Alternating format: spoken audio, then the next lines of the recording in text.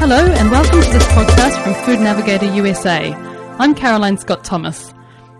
The much anticipated 2010 dietary guidelines for Americans were released yesterday, with a shift in focus to tackle the issue of a US population that's predominantly overweight or obese. Among several elements of the guidelines that differ from the 2005 version is a new chapter looking at the importance of total diet. Today I'm joined by Cynthia Harriman, Director of Food and Nutrition Strategies with the Whole Grain Council and Oldways, which is the non-profit organisation behind the Mediterranean Diet Pyramid. So, what do you think of this new focus on total diet?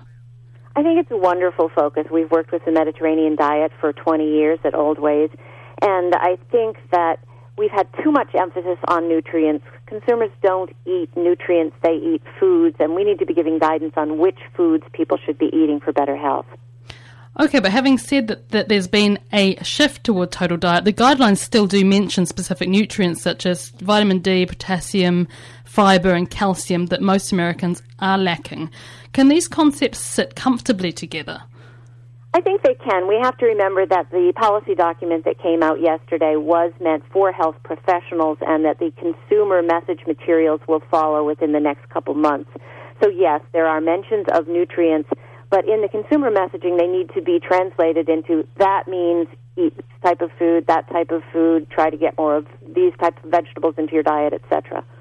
Okay, so it's one message for the consumer, one message for health professionals. But what about the food industry? What's the significance of these new guidelines for the food industry in particular?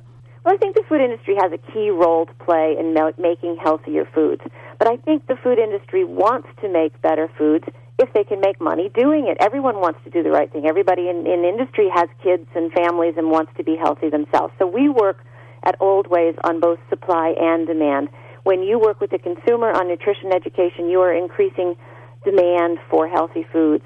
When you work to support the food industry by helping them understand what regulations are out there, what really is a whole grain, what they can make that's healthy, what consumer attitudes toward healthier foods are, you're supporting them in making healthier foods and making it possible when they get these foods to the market that the demand will be there because of the work you've done on the consumer side so that everybody wins with supply and demand for healthier foods increasing.